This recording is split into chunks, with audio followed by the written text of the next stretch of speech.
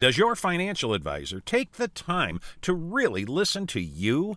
Is your financial strategy personalized for you and your family? Will your financial advisor be there as your life and financial situation changes?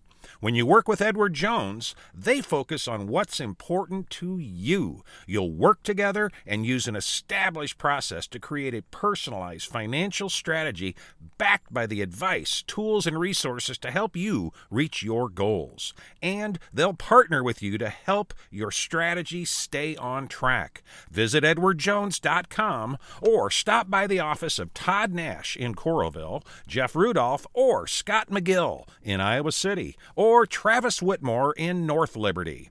Edward Jones, making sense of investing. Member SIPC.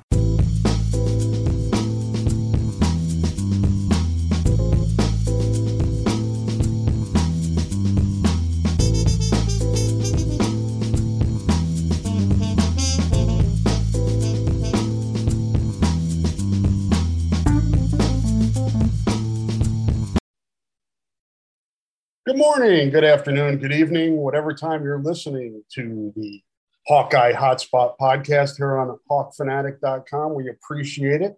I am Rob Howe, joined as always by Scott Docterman from The Athletic, recording this on Thursday, November 11th.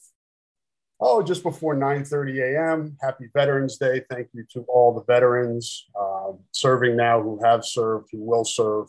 Appreciate that a bunch. I know that's near and dear to your heart too, Scott. So I'll let you kind of throw your thanks out there as well. Yeah, absolutely. It's I've had friends, colleagues. I've had relatives, who have served. I never have, but it's certainly a solemn duty. And on a little bit of a sad note, this is the first Veterans Day I've had without my grandfather. He was an artillery sergeant on the front lines in Korea, and he passed about a month ago. So yeah, it's a little somber time there. But that said, we're incredibly proud of him and everybody else. And I hope all of you enjoy your day. And I hope you can enjoy it and celebrate with some of the establishments around town that I know give wonderful discounts on this day, and rightly so. So hopefully you get a free meal or close to it, and enjoy the afternoon and the evening tonight. Yeah, without question, well-deserved. I know Iowa football will recognize veterans on Saturday. There's a flyover, usually unfurl the big American flag on the field before the game. I'm sure they'll have some uniforms, usually Tiger Hawk with the American flag. I know they've done that in the past. Maybe I heard Kirk say something on his radio show last night that there could be an alternative uniform on Saturday. He didn't discount that when asked about it. So look forward to what we see on Saturday before what will be a super important game, Scott. I mean, I said it on the Mailbag podcast, on TV show that we recorded yesterday. I don't like the term must win, but it's about as close to it as you can get for Iowa. 4-team logjam at 4-2 in the Big Ten West. Iowa's already lost head-to-head with the two of the three teams it's tied with. If it lost to Minnesota, you can pretty much kiss the Big Ten West goodbye.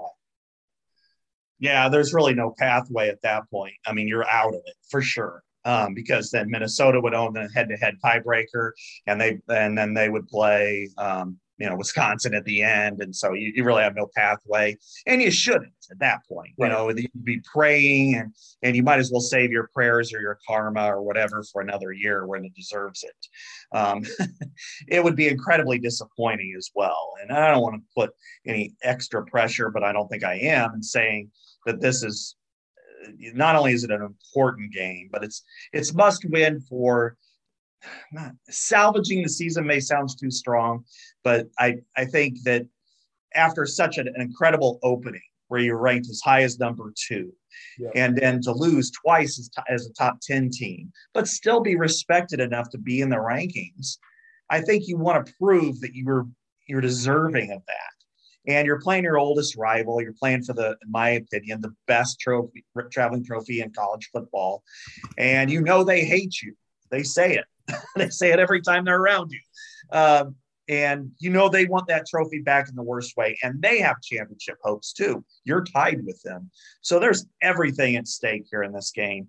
And then it boils down in the fourth quarter. It's not about the standings. It's not about the trophy. It's not about anything else than I want to beat your ass. And they're thinking the same thing. So I think in some ways that's what makes it fun, special, great rivalry. I love this rivalry. There's a lot of sauce in it, probably more juice than probably any other one right now, I would say, for Iowa, except maybe Penn State. Yeah. But it may be even including Penn State. So because they do recruit head to head way more often. I think this is a great matchup, and I think there's a lot that you could look forward to. There's some potential to lose, but I think there's also some opportunity to win and win decisively as well. So I'm excited to watch what's going to happen here. Yeah, I wrote in my preview this week, you would a lot of times with a quote unquote rivalry where one team has won 6 in a row and 8 of 9, it loses a little bit of juice. I think it speaks to this rivalry that it's still pretty heated, even though it's been one-sided, particularly in Iowa City, where Minnesota hasn't won since 1999. I wrote in my preview. Bill Clinton was president, and SpongeBob debuted that year. So that gives you a little bit of context to how long it's been since that happened. And I don't know PJ Fleck. I don't want to speak for him, but I can't think of a game on the schedule for him that he wants to win more than this one. Yeah, exactly. I mean, this is the rivalry game they have not won, and it matters so much to him. I mean, he has in his office, he has a replica of Floyd of Rosedale, and Minnesota collectively has the best trophies of any team. Floyd, the Axe. I think you could go 1 or 2 with that, and then some people might say the Jug because it was really the first traveling trophy there was. So I love college football history, period, no matter who it involves, and I think that those are just great. But yeah, there's a lot of spice between the Hawkeyes and PJ Fleck and the Gophers. Going back for the Gophers, more than a century certainly. And I think that he wants to beat Iowa in the worst way. Last year, symbolic of the whole damn rivalry, was 35-0. He's got his starters in. They want to press and score the last touchdown. 19 seconds left. They're on the Iowa 4-yard line against Iowa's 2s and 3s. Timeout.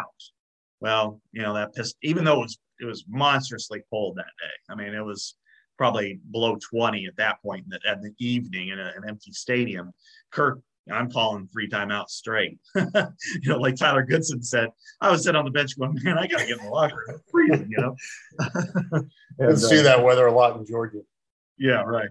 Chauncey Golston just started laughing, but I was asking, he just said, you know how Chauncey was. He got his great big grin and just started laughing. He's like, "Oh, don't you do you?" And called all 3. And then afterwards, when he was asked about it, he was just kind of like, all right.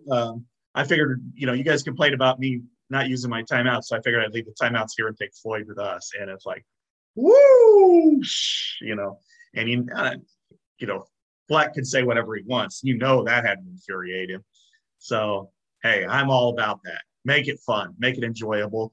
And if they race across the field and hoist that, 98 pounds of solid bronze swine, more power to them.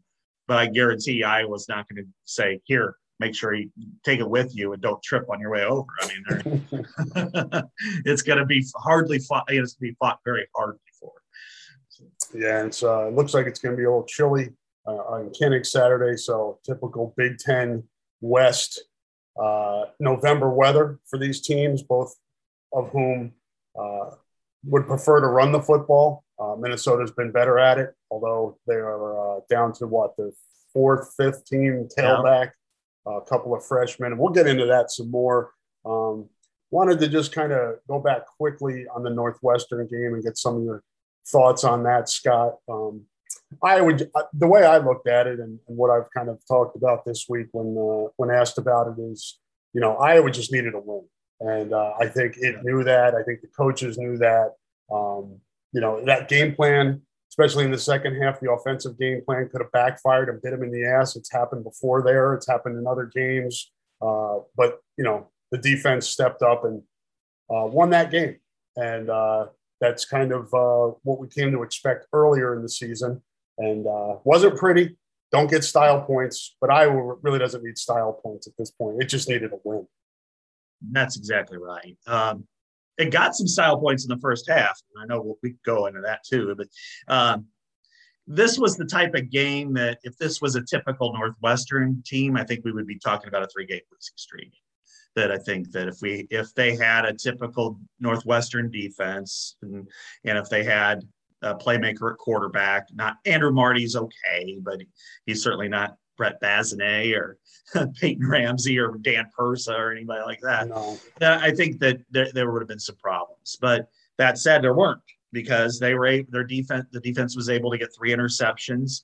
Dane Belton was involved in all 3 of them. He had 2 picks and had a hit on the quarterback that forced the long throw to Jamari Harris that he intercepted. Also knocked away a 4th. That would have went right to Jack Kerner. And I mentioned that to Jack the other day. He just kind of laughed. Yeah, I know. But he still knocked it down. He got a pass defense. So I overall, late in the game, I thought they got pretty tired on defense, and that was why Northwestern was able to kind of get involved in the game. But I think if you're complaining about a 12-point effort on defense, then you're really kind of looking in the wrong direction in some ways. Yeah, and obviously the main storyline from the game, which most of us in the media wrote about, was the story that's continued in this week, and that was the change at quarterback.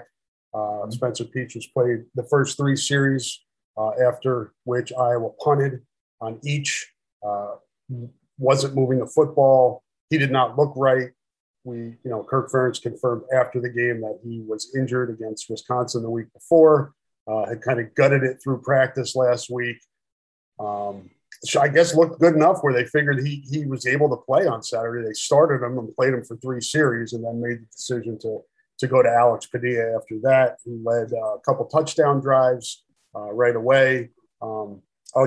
Certainly want to hear your feedback on this, Scott, but just me in a nutshell, the thing that impressed me the most about Alex was his preparedness, being able to go in there on the road and he said after the game, he didn't know that he was going to be playing. It wasn't like, hey, you're going in series 4.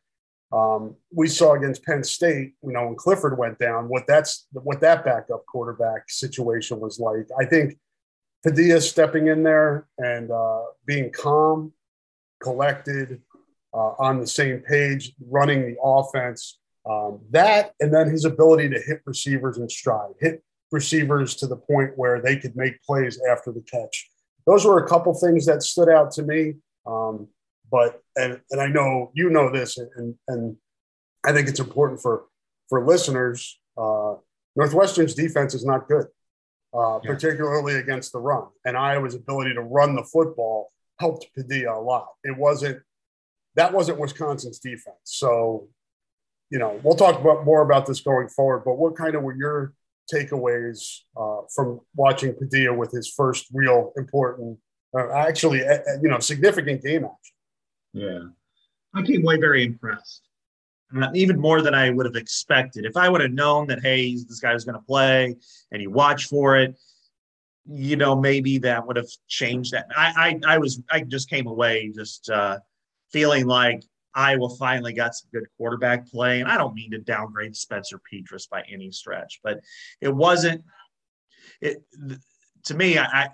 I was fine with any kind of change, whether that was health related or what, because the offense needed a spark. The offense was stale. It was flat. It was, and that's across the board, and when you have an offensive line that doesn't really blow people up, when you don't have a running game that can really set the tone and tempo, and you don't have a passing game that can really stretch the field or get, many, impact plays, then you're kind of just there and you're relying on your defense and your special teams to generate points. That's not always a winning strategy, as we've seen. So to get Padilla in there, my first notice was they first ran him with a backdoor screen tied to tight end Sam Laporta. He was one block shy of really breaking it. but he got 2 yards. Then he had an out route to Keegan Johnson for 17. And I'm like, okay, this is good. Then, a play after, and then they had a running play. And then on the fourth play, he went up top with Keegan Johnson, and he threw a pass that, damn, Iowa should have been throwing 3 years ago to Noah Fant, 2 years ago and last year to Brandon Smith, which is let your receiver make a play, a high point pass. And 26 yards completion. He went up over the top of the defensive back in single coverage. And being there, you could see the energy immediately on that sideline and in that offense and in the stadium, because as you know, it's a third to a half of the crowd were Iowa fans, that it was like, okay, saddle up, we're ready to go. And what I really liked about him was, as you said, he's a more accurate quarterback. He does hit receivers more in stride. He's a runner at 2, but he didn't really have to show that. But what Iowa did with him that I think really helped was because of the threat of the run and the fact that almost 1/3 of his passes were play action passes, that it really allowed the receivers to kind of move and find some open lanes, because he is a shorter quarterback than Spencer Petras. But finally, after looking through all of this, what I really liked even more than anything was 75% of his targets were wide receivers. The highest of any game all year long was 64%. So you're looking at a difference between 3 out of every 4 passes going towards wide receivers versus 2 out of 3 at not even 2 out of 3. And that is a huge difference. When you're looking at it, 3 to 4 targets to tight ends, 3 to 4 targets to backs, and then 24 to receivers, makes the receivers feel valued. And I think there was a little bit of unvalue before the year. So to come in cold, essentially, even though it was a wonderful day, beautiful day, but to come in after 3 series and go 18 of 28 for 172 yards, no major mistakes, had a couple of drops including one that I think could have went pretty far. I could not have been more impressed for a debut. Now, the question is, full week of practice, full week of first-team reps against a defense prepared for you. Now what? Well, we'll see on Saturday. Yeah, and I agree with everything Scott said. It was good. That's a good deep dive into what he was able to see from Alex. Just kind of a personality standpoint. I know a lot. There hasn't been a lot of exposure to Alex, from the fan base, getting to see him and see interviews with him. Unfortunately, Tuesday, I'll let it go. But he actually did have a press conflict. Yeah, would have been nice maybe to put him on a Zoom yesterday or something like that. They tried. They were turned down. They were turned down for that one. That was something that the Iowa folks tried. They asked for a Zoom with Alex Padilla, and the coaching staff decided against it. So I stand by my frustration. Yes, this one is not targeted to the media relations department. This one's coaching staff. But I agree, because I was like, okay, well, we're going full force with the Alex Padilla feature this week. Well, we'll wait. Yeah, but yeah, and I'm usually very sympathetic to the media relations people who often get blamed for decisions that are out of their hands. So, but anyway, Alex Padilla is a really well-grounded kid who's, I think, from just kind of a personality standpoint, I don't see him as a kid that's going to be rattled. As somebody that we saw it last week, but as big as this game is this week, I don't think he's going to be overwhelmed by the moment. He's just kind of really grounded. And he's always been that way from the time that, I got to know him in recruiting. And sometimes I don't know how people, how much they follow that aspect of it, like what type of prospect the kid was. But he had an offer from Georgia. He was well thought of in recruiting circles, 4-star kid coming out of the Colorado area. He may Minnesota may throw some things at him that force him to make mistakes, but I don't think it's going to be because he's overwhelmed by the moment. Sure. And I think that the unfair thing is to judge him on, and this happens way too often, but judge him on each and every pass. Right. That if he throws an interception, it happens. If he overthrows a receiver, that happens too. Or if he underthrows one, if he makes the wrong read, if he hits a check down and there's a guy open down the field, all those things happen through the course of the game. And especially to a kid just making his first start. I think you judge him more based on his total performance. And just like the other day, he made a lot of really nice throws, but it was the collective that mattered. And I agree with you on it from a personality standpoint that he is he just has a quiet confidence about him. And you look at him, we have such a history of personalities at quarterback, especially because all of it, we've all been here so long. And then also there's kind of like this history with Ferentz that makes it easy to make all these little comparisons. And there's really not one like him per se. I mean, Spencer's kind of an outgoing, talkative type. Nate was really quiet and reserved, but nervous about talking. CJ was just kind of a guy's guy, but not really, I don't know. I mean, Alex has a real focus to him and a confidence that's obvious, but he's not also, he's a kind of a guy of fewer words, let's say, than Spencer, who I really like. I don't want to disparage Spencer at all, but I think he's got a different personality, and I think people gravitate towards him. And just talking to Arlen Bruce the other day, Keegan Johnson on Saturday night, and Tyler Goodson, they could not be more excited for this move. I mean, I think if anything, he will allow the playmakers to make more plays. It might lead to a mistake or two more, but at this point, you kind of need to push the envelope a little bit offensively. So where do you think we're at here? This is going to be speculation on our parts. And the question I've been asked this week as well, and I'm sure you have too, Scott, is, if Petras is healthy, is he the guy starting this game? There's really no way of us knowing that, and nobody's going to tell us one way or the other on that. My sense is he would be if they started him last week, but they would still get Padilla reps and work him in. I don't know if that's a great situation, playing two quarterbacks. That more often than not does not work. It's funny because we talked about this before the season, the potential for there to be a quarterback, quote unquote, controversy, however you want to frame it. But we felt like if Spencer comes out and struggles against Indiana and Iowa State, then maybe we have something to talk about. Well, that didn't happen. It wasn't, he certainly didn't light the world on fire, but he was winning football games. They won the first 6 games. I didn't see it happening at this point in the season, but there's no way of predicting an injury.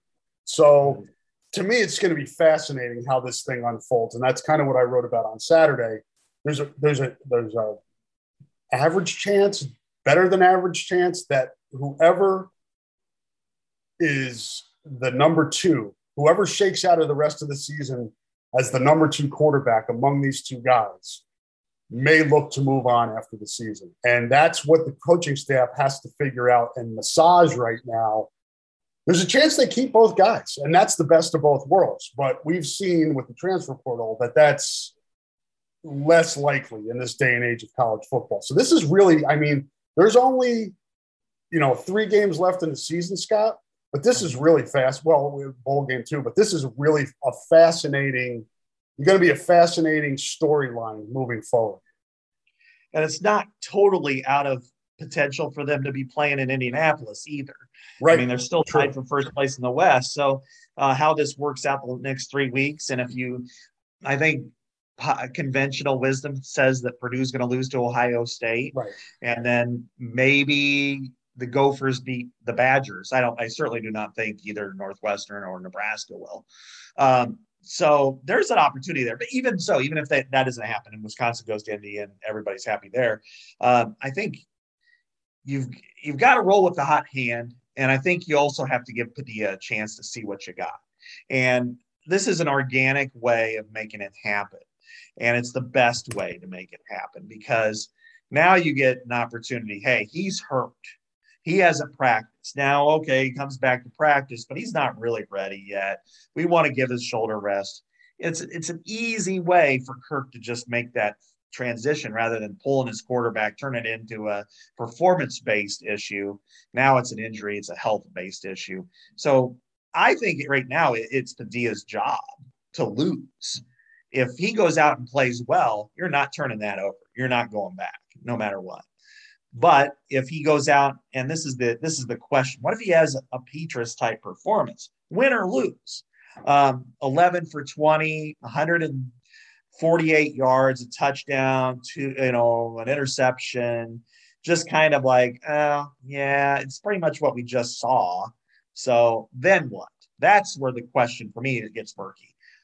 But then to follow all that up, when you hit January, I think you should tell every single quarterback on your roster, and Carson May when he gets here, whenever that is. Summer. Yeah. He's everyone. Yeah, right. Well, I would tell him this, but he's going to be the scout team guy next year. All four of you have an opportunity to win the job. We will give you guys equal reps throughout the spring. We'll kind of, at the end of spring, we'll kind of decipher it and cut it and tell you where you stand. But this is going to be a full-fledged competition. This may cost us a little bit as far as consistency in the spring, but you got to get this figured out because I don't know. I'm sure you have heard this too. I've heard nothing but just obscene praise about Joey Levis, that he has just done miracles practically against the starting defense as the scout team quarterback. If he's your best guy, you got to play him next year. I don't care who was all there. Deuce Hogan really hasn't had much of an opportunity. He's now the number 2 this week, or at least he was. I don't know if Saturday rolls around and something happens, if they throw Petras in there instead of Hogan, I don't know. But I'd give him that same opportunity because, look where they're all from. You got Spencer from California, you got Alex from Colorado, you got Deuce from Texas, you got Joey from Ohio. They're coming to Iowa not because they're Hawk fans. They're coming to play football. And you should give them an opportunity if that position is not set by it's one thing if you have CJ Beathard in there, but they don't. Right. So I think it's you open it up either way. Now that may mean, hey, Alex played really well for us. We expect him to win the job. Spencer leaves, or hey, Spencer played really well. Alex played okay, whatever. But that's how I would approach it from January through late May. They're all on the same line. Let them all work their way around. Yeah, and then it'll be up to them to determine whether or not they're buying that. Yeah. Because I wrote about this in the column too. Guys kind of know where they stand for the most part. They see what's going on around them. They know what the competition looks like. They kind of know where they stand. They can kind of tell from, how the coaches react and how their teammates react, kind of where they stand. And there's a big difference between maybe moving on in January and then waiting till May. You lose if you go to somewhere else in January, you actually, you get a spring ball somewhere else as opposed to waiting and getting there, during summer conditioning and then camp. So definitely a story that's just going to continue here. And like you, Scott, I think the coaches would like it to be crystal clear. They would like, either they don't want Padilla to fall flat on his face, but if he really struggles, they know they made the right choice in having Petras as the number 1 guy up to this point. If Padilla takes off, that it's an easier decision for them. The worst case, the nightmare scenario for them is what you described, is if Padilla looks the same in the offense, maybe a little bit, he does, he's got a little bit different skill set, but basically, the results are the same. Then what do you do? Then, you don't win the West. People are still coming after Brian Ferentz. The offense, play calling, all that stuff still stays in place, still is in the conversation, is still part of the narrative. Then I think it gets kind of muddy because this doesn't at least right now, it doesn't feel like 2008 and it doesn't feel like 2014. This one feels different because there's an injury involved. So that, to me, like I said earlier, it's going to be fascinating to see how this plays out. Yeah, I agree. But like you said, the quarterback controversies or competitions, whatever you want to call it, of the past, it's just completely different. I think when you look at after 2014 going into 15, you had Rudock and Beathard. Both players played at a higher level than what we're seeing right now. Yep. Or have seen. And it's proven. I mean, Rudock had been in the NFL for 4 or 5 years. Beathard's still in the NFL. They're both very good players. So their performance had Jake Rudock been the quarterback last year, Iowa goes 8-0, goes to Indianapolis, and then who knows? I mean, they might have had a nice game there too. But that said, it didn't happen. But I also look back at 2008 as far as it was Jake Christensen played worse than Spencer Petras did. And so that really made the questions obvious. And Ricky Stanzi wasn't all that good either. I mean, no. He was more in the Spencer Petras last year mode. But Ricky, of course, is has such a charismatic personality and won some big games with some heroics that Spencer hasn't really done other than maybe the Penn State game this year. So that's why he really sticks out. I think this is a unique situation. And then to top it off, those other guys weren't close at all. They were not friends. Rudock and Beathard were not friends. I never got the idea that Christensen and Stanzi were friends either. They were, colleagues necessarily. They worked together, but not really friendly or friends.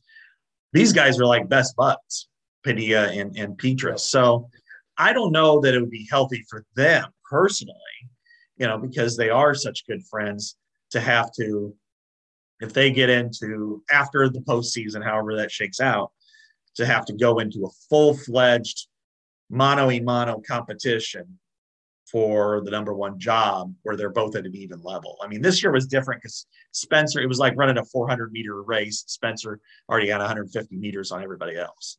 Next year, if it's a full 4, it might take some it might be difficult for both guys. And I think especially Spencer, simply because he, started 17 straight games before this.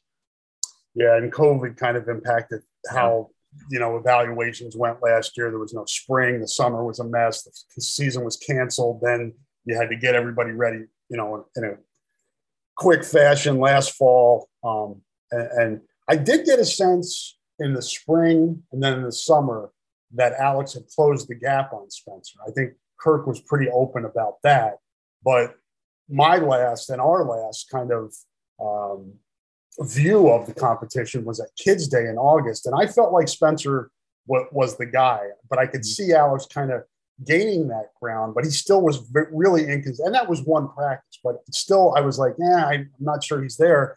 He's obviously, and again, we talk about this on this podcast all the time, Scott. I think people forget that in college football and high school football, and even in the pros, but more in high school, there's development time. And the 2 months, 2.5, 3 months that Alex has had this fall, that's big. I mean, that's a lot of time to get better.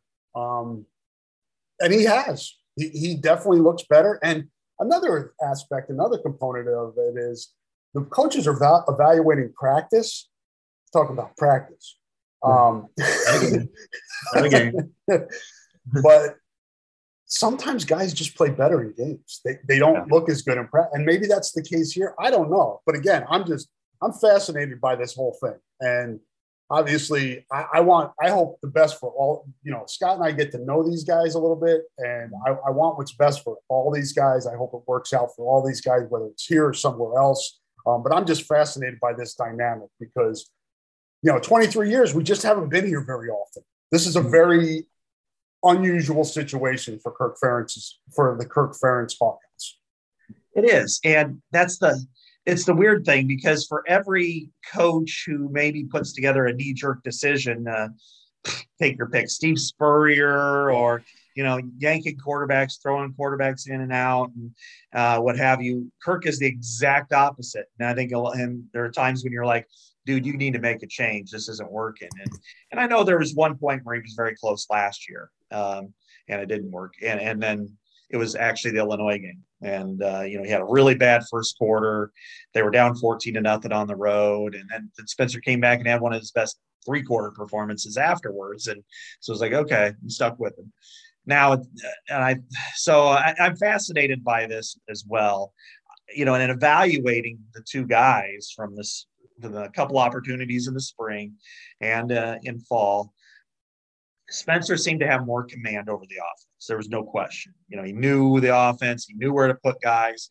He seemed to know where to put the ball a lot of the situations. He has a bigger arm, certainly. Then you look at what Alex Padilla brings in. He's obviously quicker and faster, no question with that. I liked his spiral and his accuracy. And Arlen Bruce brought it up the other day that the ball just has different spin coming out of their hands.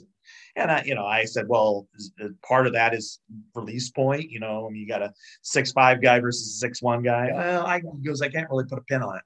Well, the ball comes out, and I like where he puts it. I like his ball placement.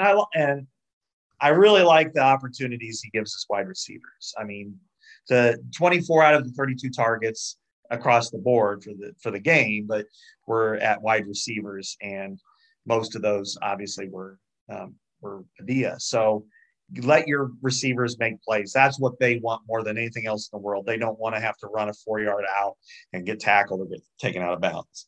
They want to make plays. And when I saw that high point pass to Keegan Johnson for 26 yards, I had flashbacks going, man, if they could have only done that with Noah Fant and Brandon Smith, it might be in a better spot. But even so, I like that. We'll see if he can do the same with the Gophers, who are now prepared for him. The Illini, which gets another week to study him since they're off this week. And then Nebraska, with who knows what they're going to do. They're probably not going to do anything. So, except get ready to go to the off season and talk about winning the West End. Yeah, trying to fill spots on the coaching staff for the guys that got thrown under the bus. You mentioned Noah Fant. I mentioned this on the podcast. He's got the best PJ Fleck, Minnesota, Iowa moment. The rowing the boat with the football was that to me. That's one of those lasting memories. I love that. I that was classic. I'm sure that could happen again this week too. And we talked about this last week, and you made the point again, Scott. When we were talking about the Iowa offense struggling, we talked about giving the ball to your playmakers and letting them make plays. Have trust in your players. And I saw more of that Saturday. Again, that's against a defense that isn't as strong as Purdue and Wisconsin. And Minnesota's got a good defense this year. They've got grad transfers that came in that have kind of supplemented what was a real weakness last year. So they're better, really good against the run. But hopefully Iowa, Brian Ferentz, Kirk Ferentz saw last week what some of these guys can do. Arlen Bruce, Keegan Johnson, we know Tyrone Tracy, Tyler Goodson, what these guys, they've got playmakers. Get the ball in their hands. Let them make plays. I hope we see that this week against Minnesota. I hope it's not an ultra conservative game plan. And I know when there's a lot on the line, the Ferentzes tend to go conservative. And I hope they go for it this week, I guess is what I'm saying. I'm not expecting that, but that's kind of what I hope.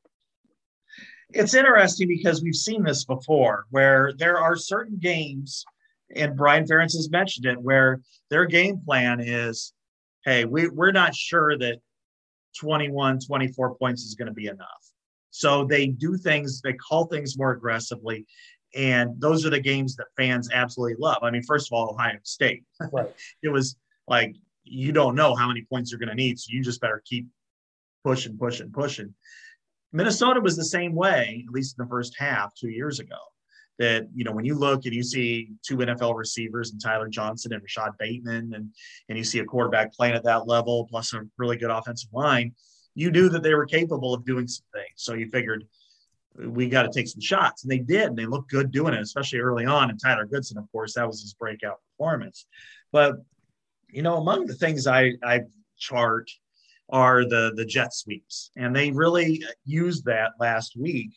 And now they're at like 4.3 yards per carry when they have a jet sweep, and that sounds marginal. I mean, it is quite a bit higher than the 3.1 that they're at right now across the board. But the other part is, I don't like doing this, but when you remove that botched handoff from Charlie Jones in that game, that he would have gotten a lot of yards, but I'm just saying you remove it altogether. Then it's 6 yards a carry on jet sweeps. That's something you really got to look at, because that is something in my eyes that, okay, this is a weapon. It does things to the defense. And when you got, some of their linebackers, Jack Gibbons has never seen Iowa before. He's from Abilene Christian. He's playing really well, I think. But Mario Morin, last year I think got thrown out. Maybe it was a targeting call. Yeah, I think you're right. He got hurt or got thrown out. So now there's a history there. But I'm just saying that you're going to force them to look at things that they're maybe either not prepared for, or they're just physically, you could be good on a play, better on a game. So I think that's something that they've got to really concentrate on. And if you can throw in legitimate play action, attack the middle or down the field with your receivers, and throw in once in a while some jet sweeps, maybe even jet sweep motion on every single possession once, you're going to be able to run the football better than you have been in the past. I just believe that. And so I think if they can incorporate all of that, then it's a balanced offense, and then you can attack Minnesota, and then you can let your defense win it for you. You can score enough points to where you don't feel like you need to get in this row the boat race, and then hope for something. No, you can win the game with your offense can pace it, and then your defense can just close the door. Yeah, you talked about the jet sweep. Arlen Bruce makes a play against Northwestern on that play.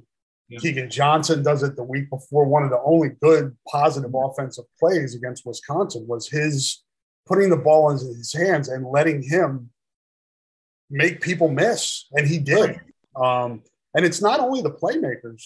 You look at what the Arlen Bruce play at Northwestern. You're allowing somebody like Monty Pottebaum to do what he does well, and that's block, clear the way. Continue to do that. I just think at this point in the season, Keegan Johnson and Arlen Bruce have shown they've earned trust. They should be trusted now. You can trust Tyrone Tracy. You can trust Sam Laporta. You can trust Tyler Goodson. You can trust Charlie Jones and Nico Reganey. There should be a ton of trust on this offense. And I know you're dealing with a quarterback that's making his first start, but help him by letting him get the ball in his playmakers' hands, especially, again, with an offensive line that just – I don't know this week, Scott. With Mason Richmond's out, Cody Ince certainly still isn't right. I mean, that's the one thing that concerns me this week is if Minnesota gets aggressive here and Iowa plays conservative and plays right into its hands. It sure does, because they do have two pretty good defensive linemen. Boye Mafe, to me, is going to be an NFL guy. He's good. I mean, 6 sacks, 9 TFLs, just a big physical presence that's going to be a problem no matter what. He's going to make plays. Just, there are times when you just accept that fact. You don't know when. You hope that it's a 1st and 10 run, that it's for a 1-yard gain, but and not a sack on 3rd down. But he's going to make plays. Thomas Rush is pretty good too, but their secondary isn't that good. It's young. It's inexperienced still. When you're talking like even turnover margin, Iowa has, plus 12, they're plus 1. So there's some balance there that Iowa can throw on them. But as you said, if they blitz, if they attack Iowa's weaknesses on the defense, on the offensive line, and you got a quarterback that's not prepared for it, then some ways, what you got to do is anticipate what they're going to do to disrupt your game. So you got to do something different. And you now have the quarterback that can roll out and run, or roll out, hit guys in stride so they can make plays off bootlegs. That's what you do. That's how you attack there, because then they're over aggressive. going after Tyler Goodson and your quarterback's rolling around and boom, or Sam Laporta over the top, you've got your wide receiver. That's what keeps them off balance, and that's what keeps your offense in charge. Yeah, because it's going to be, I mean, maybe it's not, but just statistically, and I watched Minnesota against Illinois and some other times this year, it's just a much better run defense than Northwestern. And Northwestern was the worst and kind of showed that it was the worst on Saturday. Minnesota's not going to let Iowa run the ball. They're going to want Iowa to throw the ball. So if you know that, take advantage of it. If they're giving it to you, take it. Don't be conservative. I don't think this is the week to do that. No question. And, Joe Rossi's done an amazing job with that defense because last year, I mean, we saw it against Iowa. We saw it against everybody. I mean, they allowed like 6.5 yards per carry. I mean, it was gross across the board, every game.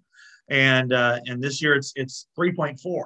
I mean, that is quite a jump, and I thought, well, hell, if they even get to 4, that's a win. They get to that flow. They allow about 103 yards per game. That's really good numbers. That's just 5 yards more than Iowa. So this is a pretty decent run defense. And as you said, and a lot of that can be, schematic. It's the fact that they have a lot more guys up front. They did hit the transfer portal hard to at least have guys who can rotate. I think Gibbons has been a really big help for them in the transfer portal. But that said, they're good. It's not Wisconsin good. And it's, nobody is, frankly. But. More Purdue. I would compare them more to Purdue, I think, than Wisconsin or Penn State. Yeah, or Iowa. Iowa. Iowa's better than they are too. Yeah. But that said, they're good enough, and we've seen good enough even give Iowa a lot of problems. They're not Iowa State good. It's just so you just have to keep them off balance, and now they can alter the offense a little bit more because again, about a third of their passes were play action last week. Use play action, use rollouts. Because it cuts the field in half for a quarterback who's shown he's capable of throwing the ball in the run. And, hey, nobody's open. He can tuck it and get 4, 5, 6, 10 yards versus, that's not – I think it goes without saying that's not one of Spencer's best gifts in life. He's given a lot, but fleet of foot was not one of them. And it'll be interesting, too, because this stuff doesn't happen in a vacuum, Scott, and we know kind of, as you alluded to earlier, the complementary football component is how much do we need to score to beat the team that we're playing? Minnesota's offense is not good right now. Altman Bell's been hurt. I think he left last week's game with an injury, but they expect him to play this week. No Mo Ibrahim. They're down. They've got freshman running backs. And PJ Fleck mentioned that this week because they gave up 6 or 7 sacks to Illinois, I think it was. And he kind of alluded to it being part pass pro from these young running backs, not being able to pick. And we know Bielema loves to blitz and throw things defensively. And I think Iowa has an opportunity here, too, to do some things to mess with the younger running backs that Minnesota has. And they just haven't been much of a threat in the passing game, Minnesota. So that, again, I wonder how this plays into it and how Iowa's offensive game plan is instituted or, what the plan is based on not thinking Minnesota, like Northwestern last week, is going to roll up 21, 24 points. I think in this case, if you're Iowa, you go 4-3 most of the game because Justin Jacobs has proven he's as every good as a starter as there is because you're worried more about the run. They need to establish. They know what they're going up against too. They know that Iowa is a really good team. It's at home. They haven't won in Iowa City in 22 years. That this is a game they really want to win, and they're going to have to establish a line of scrimmage. Now, a few teams have been able to do that, not consistently, but a few have. So they're really going to focus on that because they want to take pressure off their passing attack. Well, Altman Bell certainly isn't healthy. He's capable, but he's also not as good as Bateman was or as Tyler Johnson before him. I mean, he's probably a camp guy in the next level. He's a guy that maybe can make a team, but he's not a draft pick. And I think, they got some guys they like. Dylan Wright's decent. Brown Stevens is pretty good. He's actually got high numbers, big play guy. But Tanner Morgan's having another subpar season. He's thrown 6 touchdowns and 7 interceptions. And some days he looks okay and decent. And like first half against Nebraska. And then like that Bowling Green game. And then last week, he was just dreadful. And if you get pressure on him, I could see a 4 or 5 interception game for Iowa's defense. And then, in the second half, you can climb into a turtle shell because you might be up 28-0. You were there, 2005, where it seemed like it was going to be an even game, senior day at Kinnick Stadium, that Ed Hinkle catches 4 touchdowns and they score like on their first 25 possessions, it felt like. And, it wouldn't surprise me if that's the result. It's not one I would predict, but I'll say it's an opportunity that if Iowa's aggressive on both sides of the line of scrimmage, I think they could put this game to pasture by mid-second quarter. Yeah, and Minnesota's RPO game obviously isn't as effective when you don't have the threat of passing. You don't have Bateman or Johnson down there as a threat going deep against, true freshman Raleigh Moss and true freshman Julius Brents when you take shots at them, time after time. That said, Tanner Morgan is good. At the mesh, he sells it well when he's playing well. But he's just been so inconsistent this year that I think, in talking to Joe Evans and John Wagner on Tuesday, when I asked them about, the keys against that, they're basically like, hey, we're stopping the run. We're that's number one. They're not running the ball on us in RPO. And that's a good way to approach it. That's the right way, especially against what, as Scott said, Minnesota doesn't have a lot of threats in the passing. Right. And there are ways to orchestrate, that we don't really think about, but to orchestrate pass rush if it's not there, which is, first of all, defensive linemen, they probably will two-gap a little more. And because they're going to need to against these guys. And it should be stop the run because that's just really it.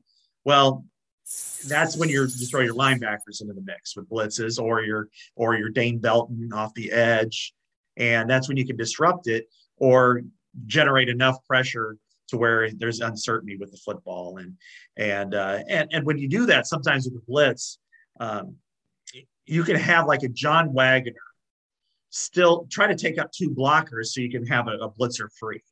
And all of them are really prolific at it. I think Seth Benson's really good. Certainly Jack Campbell is, and Jacobs would be. And last week they were actually, they switched some things up. They went 3-3-5 for a little while. And I thought that was fascinating for Iowa. But no, I think there are a lot of opportunities in this game. If he plays well, first of all, I'll be surprised if he plays really well. He completes less than 60% in that offense. I think 2 years ago, he was like 73% or something crazy like that. 6 touchdowns, 7 interceptions, stop the run. It's 3rd and 8. Nobody's looking at run for RPO. And if you get it, more power to you. You're not going to do it again. And then they tee off. And I think there's some potential there for Iowa. I could be wrong. And I know against, 2 weeks ago, maybe we had Wisconsin, and I thought it would be a positive game for Wisconsin. And then the tweets started rolling in when it wasn't. But I think that Iowa has the potential to have a pretty positive game here.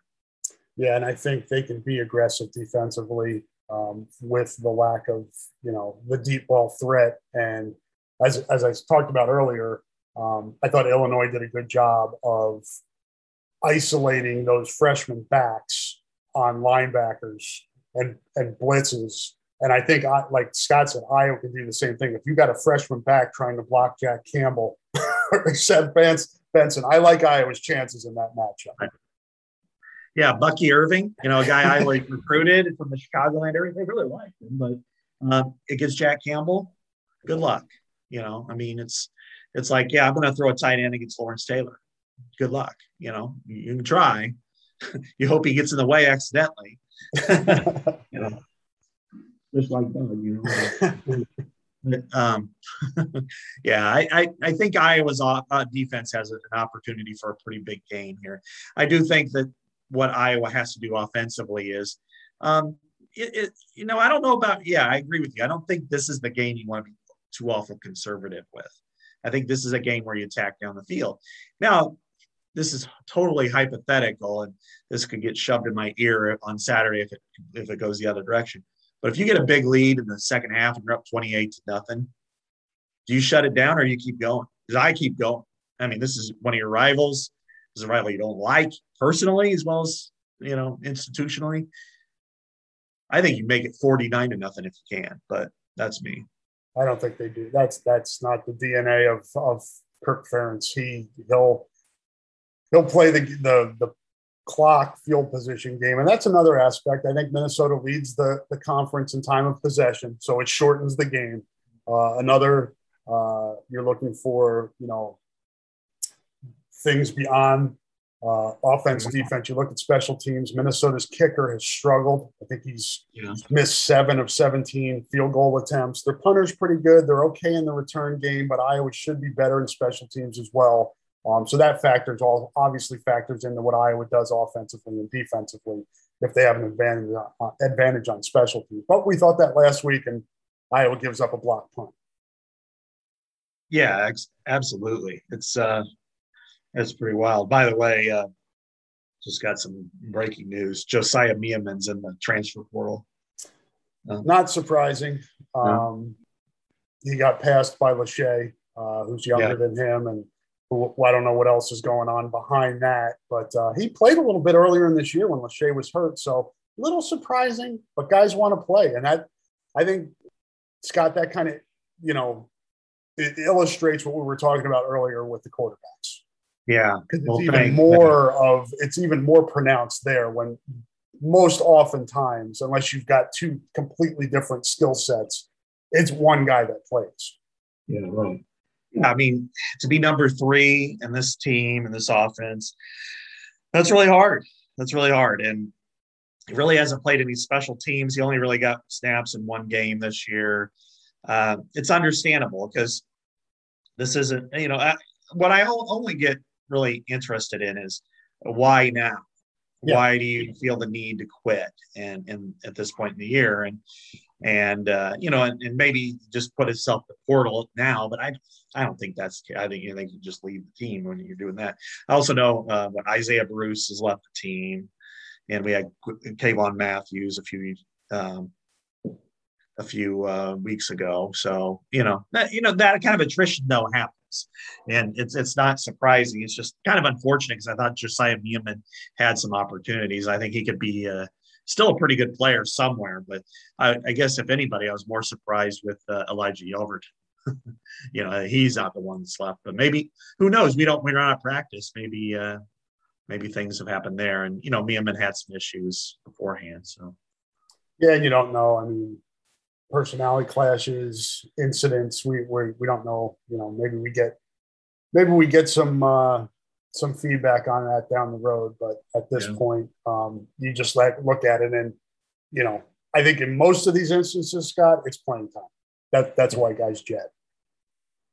Yeah, exactly. You see it and you think, I should be playing. I'm better than that guy. And you should probably, you need to think that way anyway as a player. But at this point, that seems to be pretty obvious. And he did have an off the field issue in the spring that really hurt him and set him back, and put him behind the other two, or certainly put him behind number 2. And so now he's looking for another opportunity somewhere.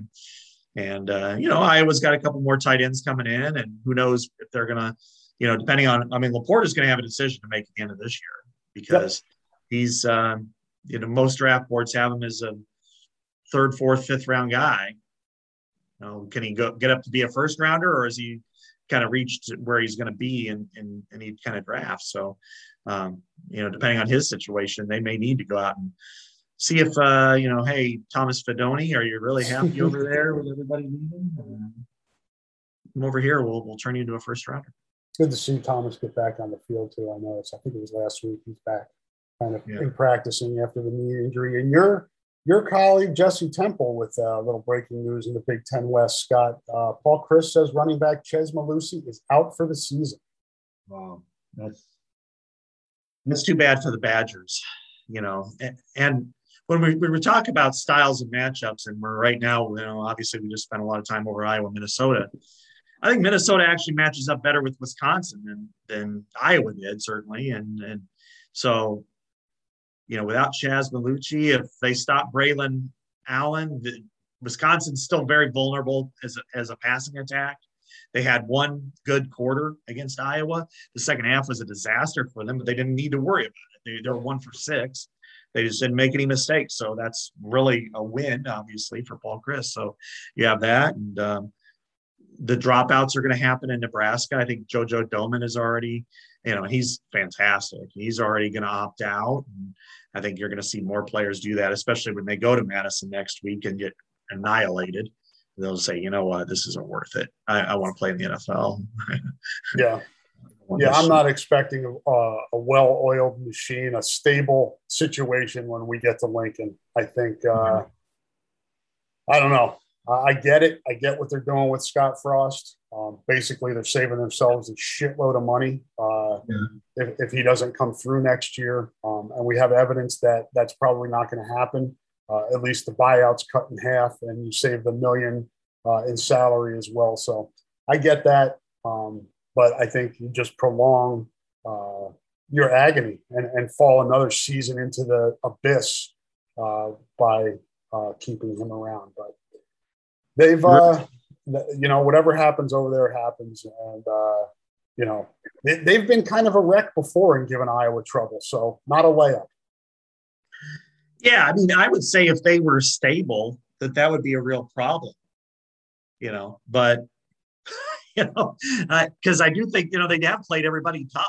All 7 of their losses have been by single points, and 4 out of the 8 opponents have come against top 8 teams. So when you have Michigan, Michigan State, Oklahoma, and Ohio State, and Ohio State was the biggest loss by 9 points, and that was a competitive game all the way through, you're looking at this team going, they may go, man, we're not going to a bowl, but we want to win that trophy. But when this happens, and next week, I cannot think of a worse team if I was in that situation to want to play than Wisconsin at all. I know. Just their style of football, you've got to be committed to win. Yep. Because it's painful, physically painful, to go against 315 pounds just coming around on a pin and pull. Wow. And if you're not committed, you're going to get – I used this analogy a little while ago. You're a squirrel under a Zamboni. Yeah. And then here we are. And their offense is a disaster. They only kept one offensive assistant. They fired them all now. How do you do that? Isn't that Scott Frost's area of expertise? Yeah. I mean, all the guys have been with him before. He played at Nebraska with 2 of the guys. He brought 3 of them with him from UCF. And the other guy was with him even at Northern Iowa when he was there in the mid-2000s as an assistant. So, I understand one part of this, that you don't want to have this is a huge, important recruiting week. And they've already are kind of on the tipping point with some recruits that you can probably, but can't you go, all right, you don't hit the road. Don't worry about that. But at the end of the season, the day after the Iowa game, just clean out your desk, or do it even before that if you want to. I would keep them around at least. Everybody's a pro. They understand the situation. They knew that things were going to happen. They're not going to say, well, screw this. We're going to make sure we fumble 5 times. I just don't get it, because they're going to be looking for jobs too. So let them go, just let them do their on-field duties, and that's it. I think this is really a bad message to send. And this is the disconnect we know for the most part, not entirely, and fans certainly don't get, is that the players are so close to those position of coaches for the most part that they'll shut this down. They'll say, I don't have anything to play for. I don't, I'm close to the quarterback coach. I'm close to the receivers coach. That's my guy. He recruited me. He's the one who's been there in my meetings for 4 years. I've called after workouts and I've talked to him, and now he's gone. He just got thrown away like a piece of trash. screw this place. And then you got fans going, yay, it's about time. And you're like, hey, I'm done. I'm tapping out. And that could be mentally, it could be physically, could be both, or it could just be, you know what, I don't care. And in the fourth quarter, they're not going to be as committed to beating an Iowa or Wisconsin as they would have if everybody was still there and they're still fighting hand in hand and arm in arm. Yeah, and as we know in this business, a lot of it's the public perception. And what Nebraska did was trying to appease everybody, the alumni, the fan base. Trev Alberts is trying to show, hey, we're doing something here, in terms of financially, and we're making moves here. We're addressing this way and trying to make everybody happy. And that's sometimes, man, that can really blow up in your face. It's kind of a year behind what we saw at Michigan, Scott, with Harbaugh. And now this is I guess we're getting into Big Ten storylines here, which is fine. We don't talk about that a lot here, but it's a big week for Michigan going to Penn State and see how the Wolverines finish out, because if they stumble again against Penn State and Ohio State, the narrative's the same that it's been with Harbaugh. Yeah. Then even though they've been decent, you look at the teams, who have they beaten this year? Wisconsin? Yeah. Wisconsin wasn't right. Right. Let's face it, that game was just I don't like to say games are aberrations, but that was kind of an aberration. That was, Wisconsin lost by 4 points to Penn State. They were leading Notre Dame in the fourth period and then just, self-destructed with a lot of interceptions and stuff. And they had a lot of problems. Yeah. Are you all right, man? Coffee down the road. I had that the other day. I know exactly. Yeah, sorry about that. Go ahead. No, if Michigan's 9-3 and they lose and they get boat raced again by Ohio State and they lose, doesn't matter the score to Penn State, I would be surprised if they kept Harbaugh, because again, as you said, they kept the same old narrative, 9-3. As we know, at the end of the season, the momentum, it really sways the off season.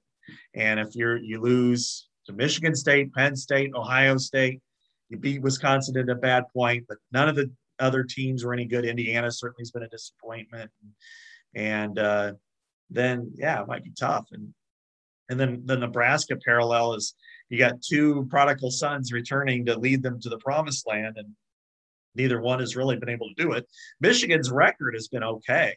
They're just slightly behind Iowa and Penn State for third place since he got there. But the reality is that Michigan, their history dictates that it's not about 10-win seasons. Iowa it is, but there it's about you got to beat Ohio State and go to the Rose Bowl or win the championship. And if you can't do it, it's a failure. And, maybe that's outdated, but I don't think it is. I think the reality is they should beat their rival consistently, and they haven't done that.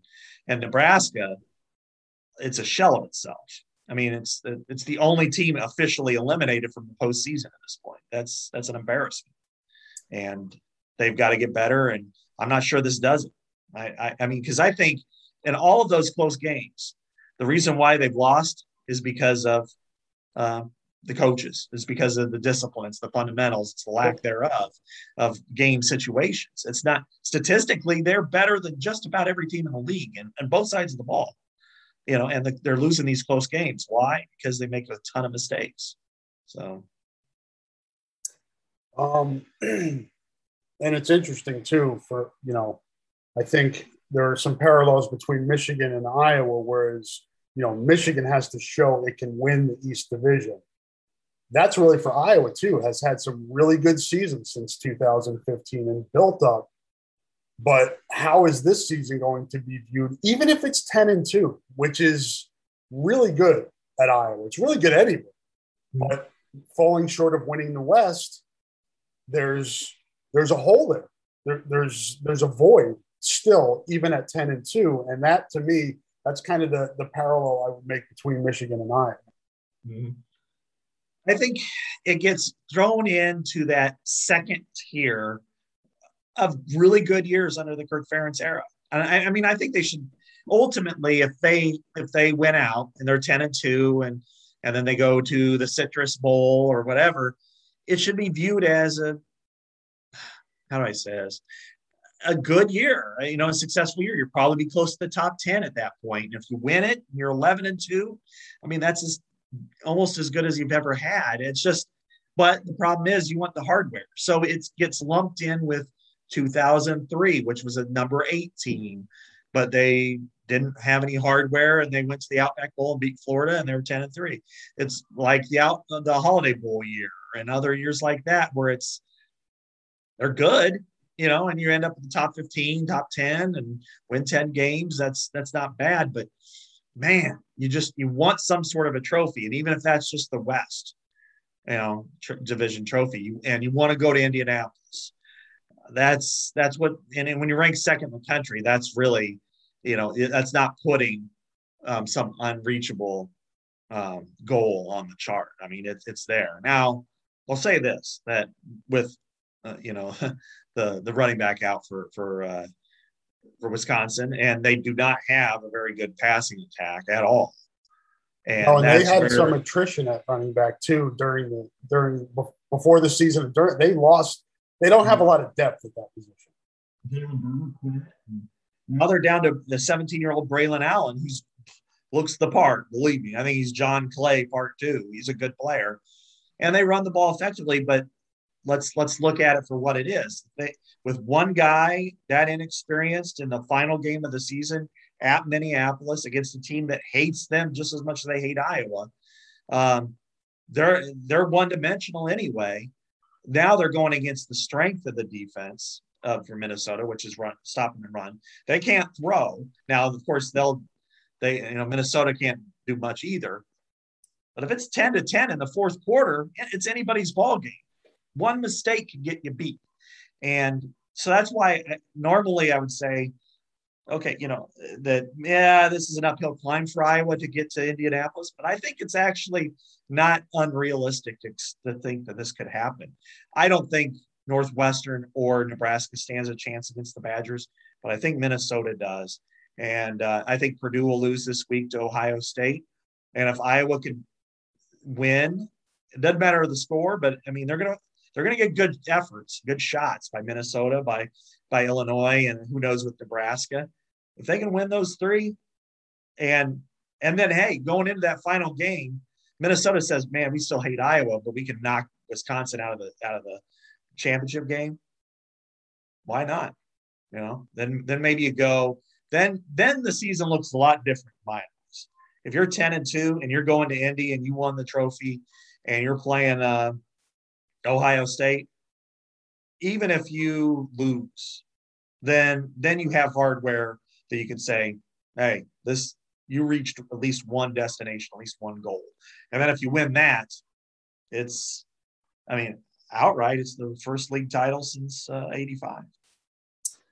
A lot to play for here. The last 3 weeks, we're in November, and this is where you want it. It's tied up.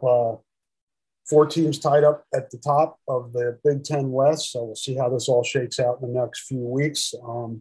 Before we get out of here, Scott, I know you were at Carver on Tuesday for the women's basketball doubleheader as the season tipped off. We talked before we started recording that it's difficult to kind of get into basketball mode yet with we've spent the first hour and 10 minutes talking about the importance of what's to be decided for football, and it's just it's such a long winter for basketball, and we'll have a lot of time to talk about this moving forward. But the late start at 9:00, but both teams got wins.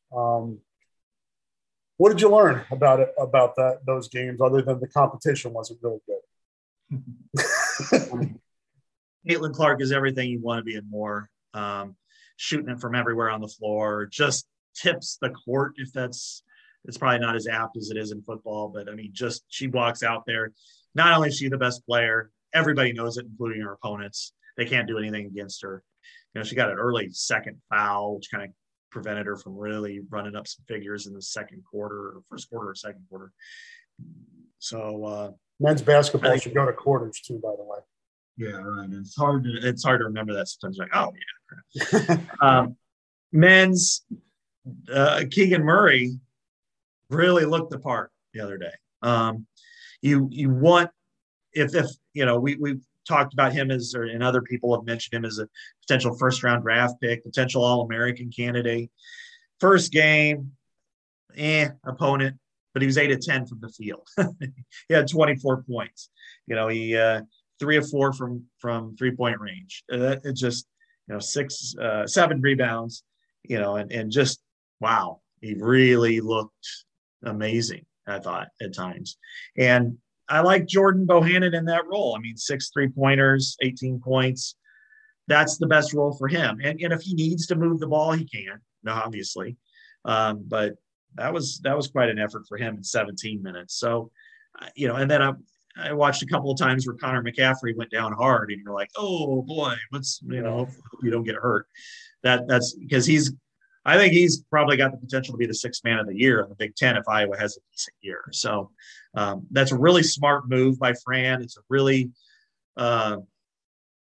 unselfish move, I think, by Connor McCaffrey, because I think he can help the team better coming off the bench, while his brother, who's obviously a more explosive scorer and taller and quicker and stuff, it helps to get him in the game.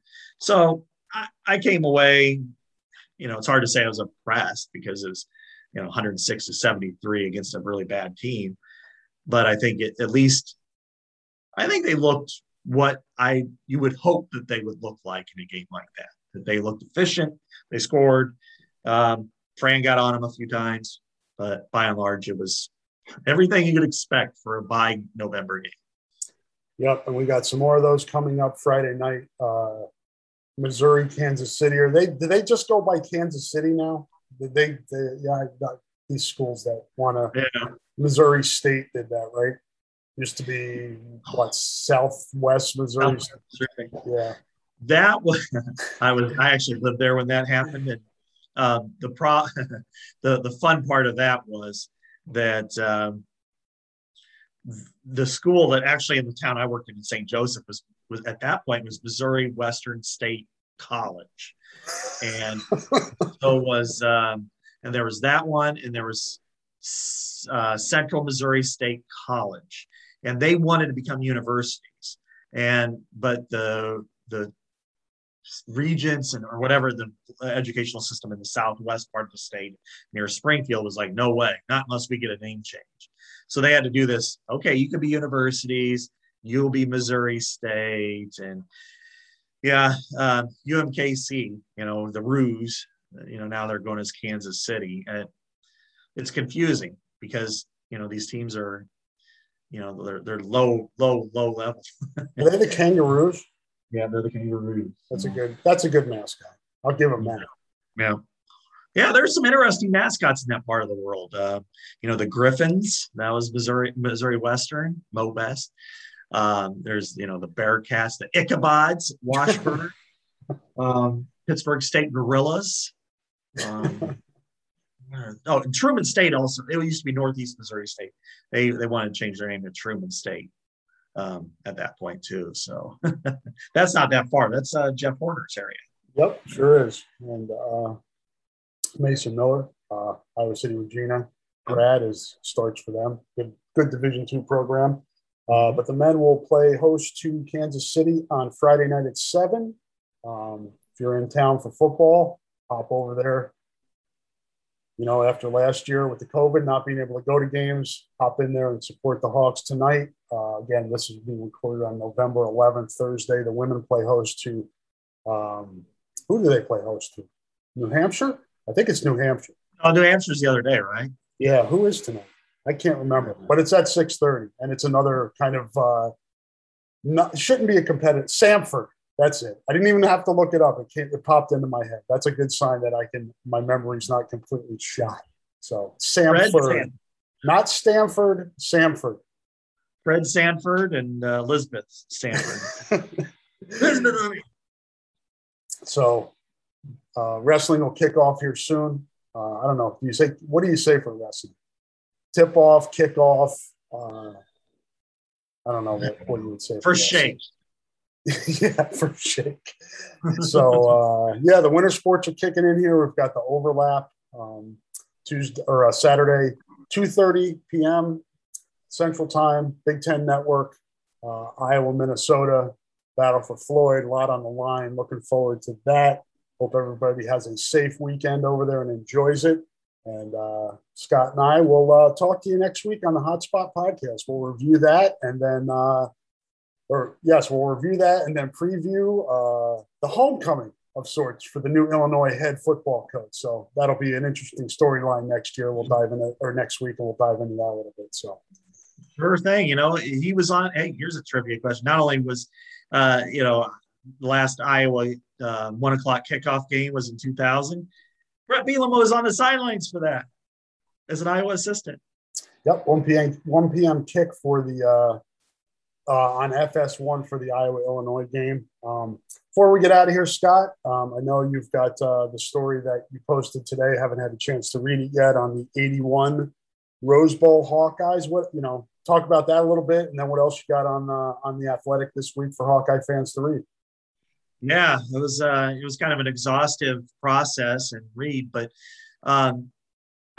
we do this series called Throwback Thursdays, and so I did one a month ago or so on Iowa Notre Dame, 1921. Well, this one, it is the 40th anniversary of the Rose Bowl team, and they're honored this weekend in Kinnick, and Andre Tippett will get honored for his induction in the College Football Hall of Fame. But so that they have a reunion scheduled. Well, to think about everything, I really put it in context that this was the best day in Kinnick Stadium history. There have been greater games, certainly, better teams, but the best day because you have the confluence of 19 consecutive non-winning seasons as the background. You have the coach, Hayden Fry, who's really pushing this team forward, and this collection of new guys and holdovers and assistant coaches that meshed, that put this team, hey, we're going to a bowl game. And then that night before, they think they're going to the Liberty Bowl. And it's like, okay, but we still have an outside chance of the Rose Bowl. So on Kinnick that Saturday, you had the Ohio State-Michigan game kicking off at 11:20 and the Iowa game kicking off at 1.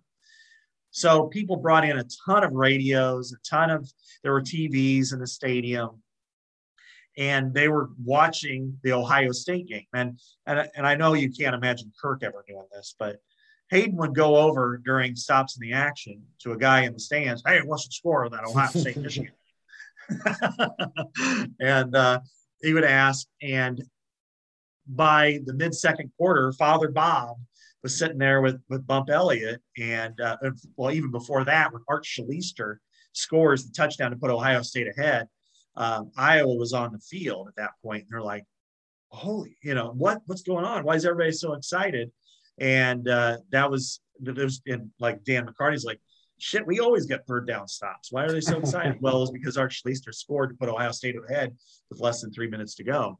And then Gordy Bohannon was telling me that, he used to have the Bohannon cannon, and you'd get under center, they'd stand up, then he'd back up, and everybody the roar was deafening.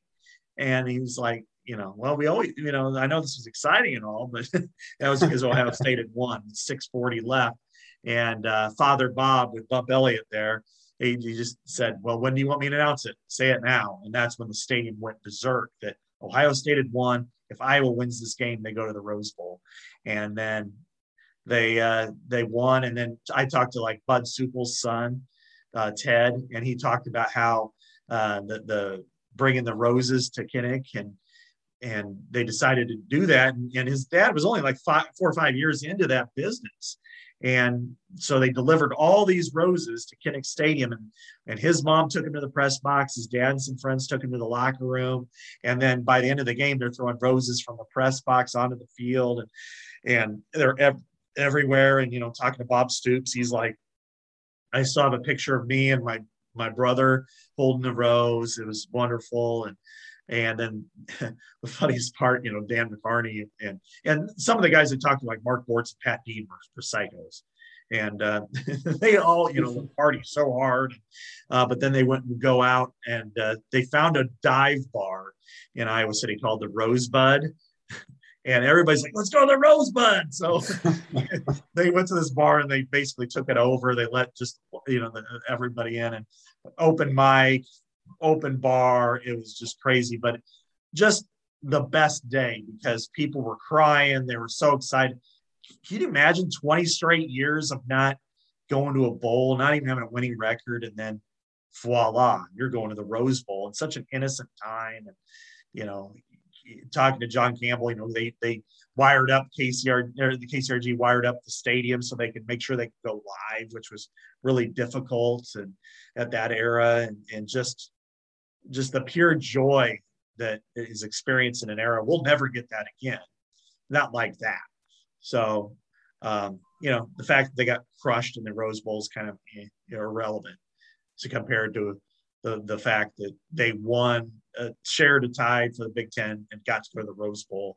And after all those years of getting kicked and to win it, it was just, it was an elation unlike any other. So I was happy to document that. It took me forever to write it, but I'm glad that's over. And I'm glad that the people who come back will be able to see it, going into this weekend. Yeah, definitely check that out. I'm going to do that. Hayden, obviously Hayden's no longer with us, but his family will be here representing him on Saturday. That'll be a special moment because, you think about all the Hawkeye fans through the last 40 plus years, they don't know what the 70s were like.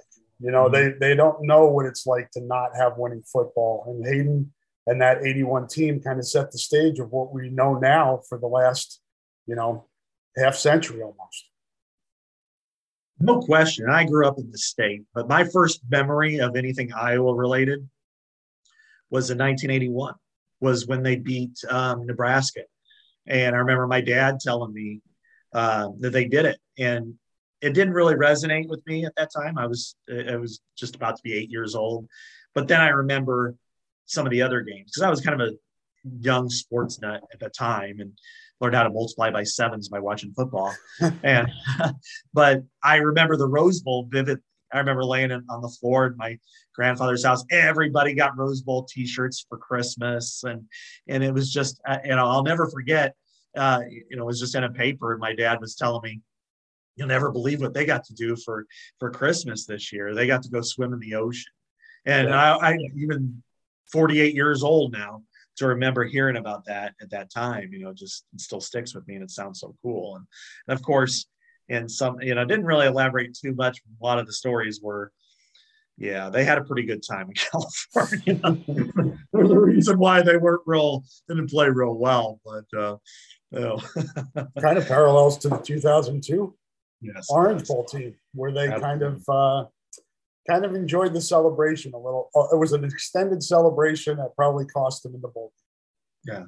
What was it, 51 days or something for that team before the Orange Bowl, and you got a team that had their season ended November 16th anyway. And then to go that long till past January 1st, and they'd had, 4 or 5 years of really bad football. Or mediocre to low level football that, it's understandable to go that long, basically 7 weeks without games. And then this one, just the adulation. And then, Gordy Bohannon, who is a lot like Jordan in a lot of ways. And, he's from Pasadena. And so he was able to, he had a lot of friends there. And there were a lot of fun nights out in California, with him and his friends. So, and a lot of the other ones did too. So, but anyway, that part's just a footnote. The story, of course, is that this team kind of came out of nowhere. The sad sack underdogs, got to go to the Rose Bowl, and Bob Stoops makes a big hit on the first play of the game, pops the ball straight up. Andre Tippett catches it. 2 guys who go into the Hall of Fame this year. So it was a fun story to write. I hope people get a chance to give it a read. Yeah, definitely check that out. It'll take some of you folks down memory lane, and it's a piece of history for those that didn't experience. It gives you an insight into an important time, an important era of Iowa football. So check that out. Check all of Scott's work out at The Athletic. That'll do it for this episode of the Hawkeye Hotspot podcast. They're on hawkfanatic.com. Enjoy the rest of your week and weekend, everybody. And Scott and I will be back to talk to you next week. Say goodbye, Scott. Bye, Scott.